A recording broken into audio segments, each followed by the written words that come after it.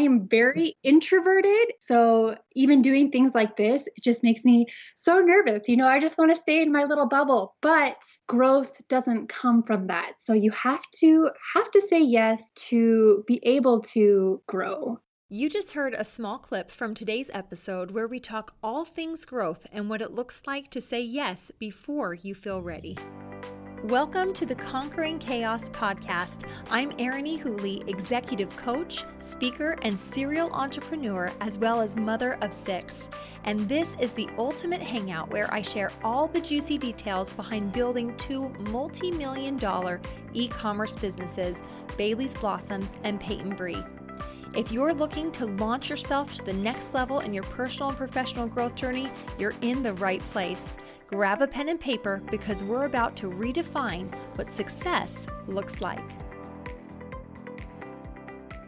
Hey guys, I am so excited about today's guest because not only is she one of my dearest friends, but she is a complete creative inspiration. If you don't already follow Paige Evans on social, you're in for a real treat. She's seriously a scrapbooking genius. She has 9 signature collections with pink paisley, somewhere in the ballpark of 1,000 cut files with silhouette, and has taught classes all over the world. And on top of that, she is the mother to 2 adorable kids, Fox and Jane. So Paige, welcome to the show.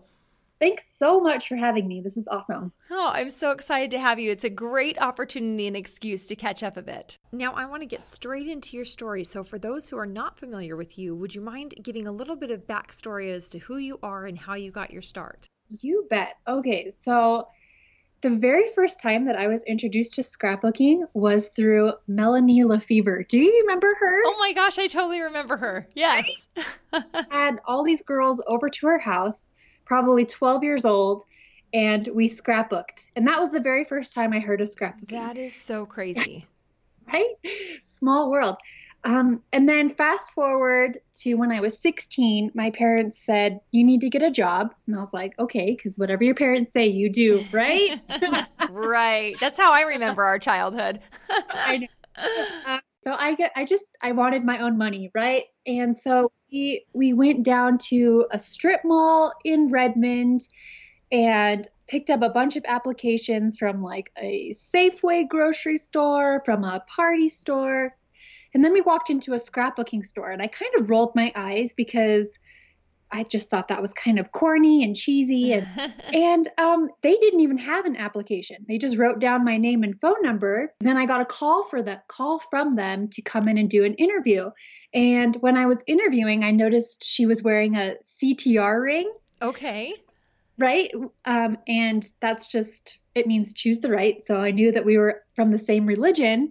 And so I was just like, oh, what ward are you in? So we just kind of got chatting about that. And I don't know if that's what got me the job or anything, or if it was just my sunshiny personality, right? And I just remember the first time I put pictures and stickers together on paper, I was hooked. That's awesome. Just for the listeners' sake, Paige and I met in, well, goodness, it was late elementary. And then we went through all of middle school together. And then we parted ways because I moved for high school, but this was in Washington State. So that's the time frame that we're kind of, going back towards.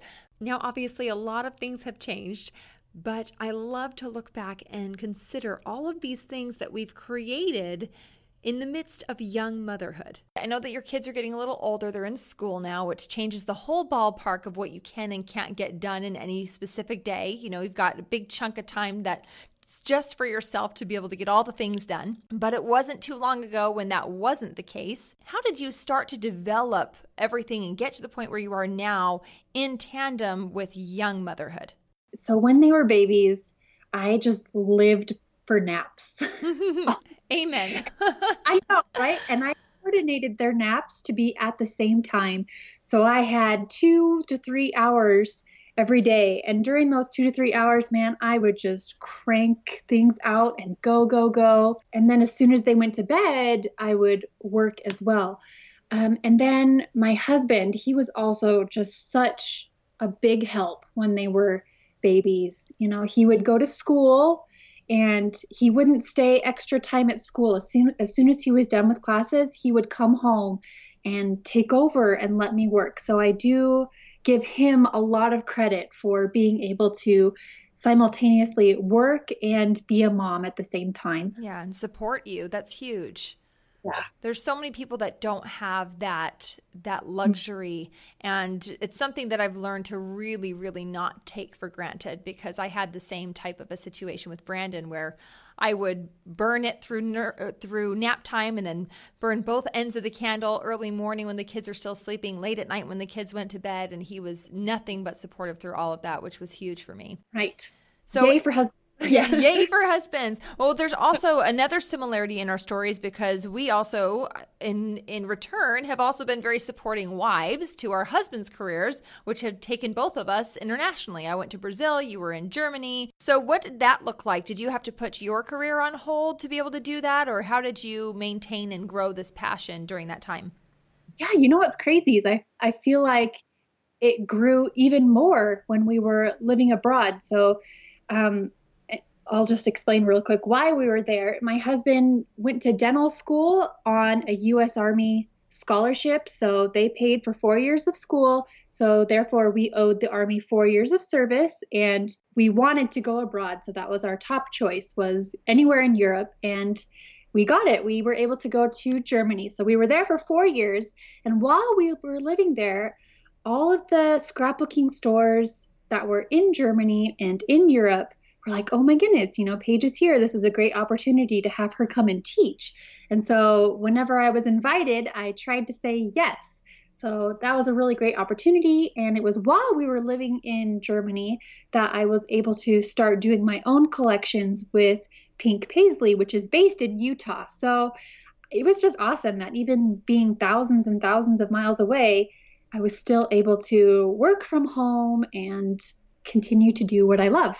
Yeah, that's amazing. And I love that you touched on that you like to say yes, because I think that sometimes our fear can kind of trap us in a corner a little bit and make us want to second guess ourselves or not do things that are unfamiliar to us. And so obviously going international is you can't get more unfamiliar than that. You're stepping out of everything that you know culturally. Language is different. People are different. Food is different. And so obviously that's like the refiner's fire for learning to be uncomfortable and to be comfortable being uncomfortable. Have you always been the type of person that has said yes, or has this been something that you've grown into?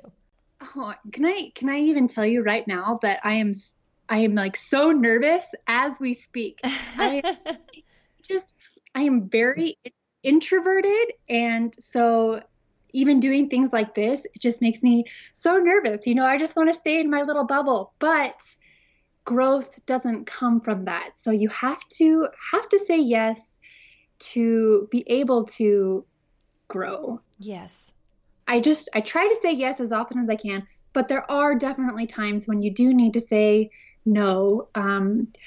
For example, I've been asked to teach a lot internationally, like in South America. Mm-hmm. It probably was a time when I would say yes, but now that the kids are in school and my husband has to be at work, I've just had to say no more often, but I still try and say yes as often as I can. You have to protect the life that you've created and that balance that you've created, which works for you and your family. But ultimately, there's a difference between saying no to protect that balance and what you have created versus saying no because you're afraid of an opportunity. And what I'm hearing from you is it's not the latter, which is a completely different thing. So one of the things that I love is just the concept of saying yes before you think that you're ready. Do you have any examples of, and obviously you just shared one with the podcast, but do you have any other examples of where you stepped into who you were by saying yes, even though you didn't feel like you were ready for that step? Probably when it comes to being invited to film classes. So I have done, the class, it was called Craftsy, but now it's Blueprint. So when I was living in Germany, they invited me to come out to Denver to film classes. And it's one thing to film your hands for YouTube videos. Yes. A whole other thing to be on camera, done up, makeup, hair, clothes, all of that. So saying yes to that because I knew it was a great opportunity, but also being scared out of my mind because I'd never done something like that before. Yes. You know, it's funny. One of the things that I joke about all the time in my company is I can only do live video. And the reason that I can only do live video is because I'm such a klutz and I stutter and I stammer with my words and I get nervous and I get goofy and immature. And on live video, you just have to roll with it. You can't pick yourself apart. Whereas when it's pre-recorded, I'm constantly like, oh, let's stop. Let's try that again. Oh, let's stop. Let's try that again. And I'll shoot the same stupid thing 100 times and it drives me crazy. So I prefer to show up and be a little bit clumsy and messy because then I don't rip myself to shreds over trying to be a perfectionistic version of whoever I am. Oh, that makes perfect sense. Okay, so I actually recently just watched a YouTube video of your craft room tour, which is so cool. Congratulations. It's gorgeous. So I want to hear all the things about your creative process. So it was a long time coming, finally have a dedicated space where I could craft. Our very first apartment, we did actually have a guest room where I had all my crafty stuff. But then eventually, when we moved to California, we had our babies. And so the craft room turned into the nursery. And so I would just work at the kitchen table and make a mess and then clean it off for dinners and such. And then finally, when we moved back to the States and we bought our first house, one of the requirements has to have a room for my office. And so awesome. One of the first things I did was paint this room to be my favorite color, because I feel like when you're surrounded by colors and things that inspire you, your creativity will blossom. Yes. Yes. So I get asked a lot, how do you stay creative? And I think that's just one of those things is there's a quote, the more creativity you have, the more it continues. Or anyway, I know I'm butchering that, but it's just by continuing to make things and keep creating, the ideas will keep coming. Like you're working on something and then you're like, oh, I can use this in a different way. And let's talk about creative roadblocks a little bit, because I could imagine with how intensely creative all of the things that you do are, I'm assuming that you're human and at some point you're going, crap, what do I do? So what do you do when you hit those moments and those roadblocks? How do you get past them? Yep, I switch gears.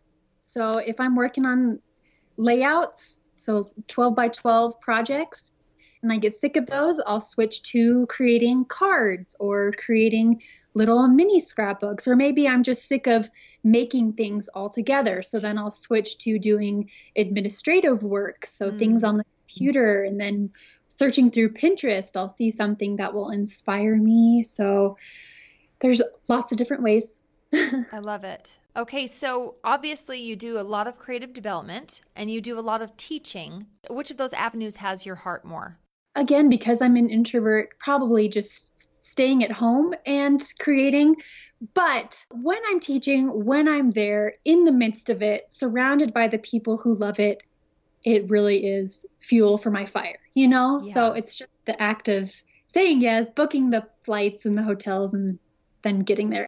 I love that. And I want to touch on the fact that, because you've mentioned being an introvert a couple times, and I know so many very successful entrepreneurs who are the same, and they do struggle with getting themselves out there. So the fact that you do anyways is to be so greatly admired. So I want to understand, for all of those who are listening who feel like, who are resonating with this, what are the things that you do that help you step out as someone who has more introverted tendencies? You just gotta push through it. You know, I guess I've done it enough times to know that once it's all over, it's really not a big deal. So I just psych myself up, and 99% of the time it's for no reason, you know?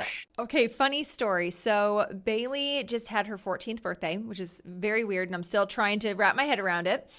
And I know, so weird. So we always go ice skating during Christmas time. And every year, we go once a year, and every single year she says, oh, this is what I want to do. This is what I want to do. I want to get ice skates. I want to take lessons. And finally this year I thought, maybe I'll actually do that. So I did. I got her some ice skates, and I love ice skating, even though I'm not very good at it, but I got myself some ice skates, and then I bought some lessons for her to be able to be taught how to do all this fun stuff that she has dreamed up in her head. So we went, last Friday was the first time, and we show up to the rink, blank, and it's a private lesson. So I'm thinking like it's going to be us and this woman on the ice. No. It was us and this woman and every child on the planet who plays ice hockey and figure skates.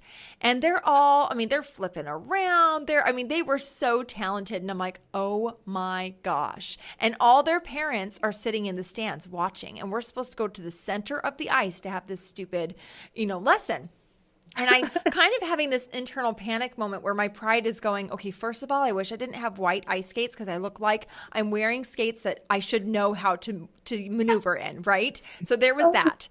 And then, now I'm going to go in the middle of all of these children and youth as an adult and have a lesson like somebody who's having a midlife crisis. And so I kind of sheepishly hung my head and I'm going, oh my gosh, maybe I'll just tell her to do the lesson and I'll sit on the side. And I legitimately almost did that. I was very, very close. But then I thought to myself, no, there's a symbol in this and I should step out and who cares? I don't even know these people. I'm never going to see them again.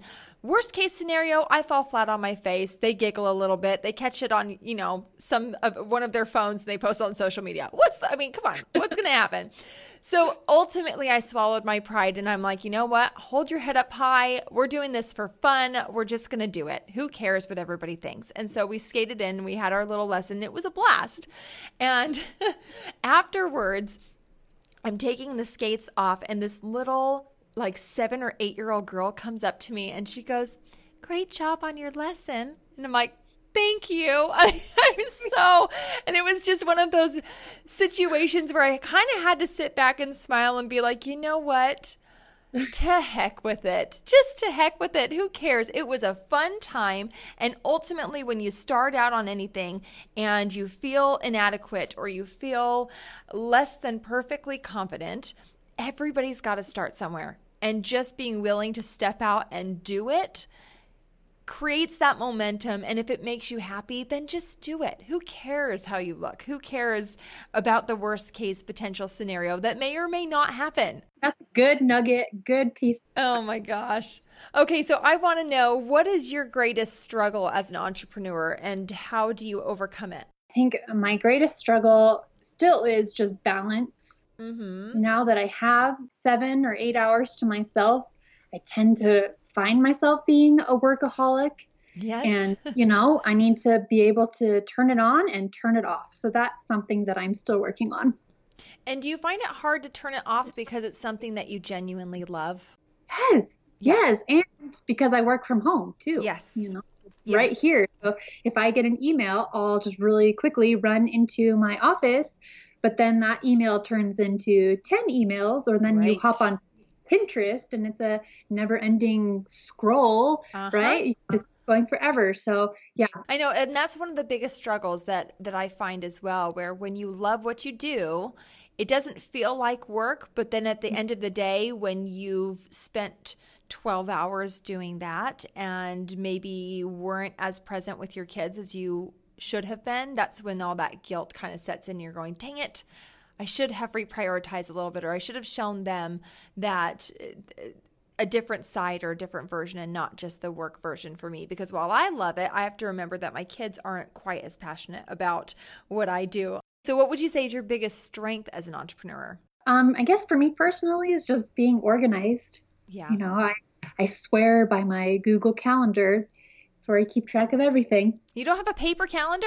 No. I'm shocked. I am shocked. Right? I have a paper calendar and I don't even scrapbook. That's funny. I love technology, I guess, in that regard. regard. Technology, but I love checking something off a list. And I just love just crossing it out with a nice pencil or a pen, and it makes me feel very accomplished. No, I totally get that, but mine's just the digital version of exactly. Delete. All gone. So if you could go back, and obviously when I think back to my beginning years, which were, 10 plus years ago at this point, there's so much that I thought I understood that I clearly didn't. And if I could go back, there's a myriad of different advice that I would give to myself just starting out. So what would you say to yourself 10 years ago? I would probably just encourage myself that everything is okay. You know, you have good days and you have bad days, and in between, you have okay days. And just to try and be present and realize that every day is a gift, you know? So, Absolutely. And then with that, what would you say is your definition of success? whatever makes you happy. You know, I have goals and things I'm working towards, but ultimately, if those things like bring me down or if they make me feel bad, that's not success. I want success to be something that brings me joy, makes me happy. So obviously you have your own version of chaos. How do you conquer that? So we have more pets than we do. That's right. You are an avid animal person. Yeah, so we have like a dog, cat, bunny, guinea pig. Oh my So gosh. every day I'm woken up by the thumping of the rabbit who wants to get fed, the dog who's barking who wants to go out to go potty, and the cat.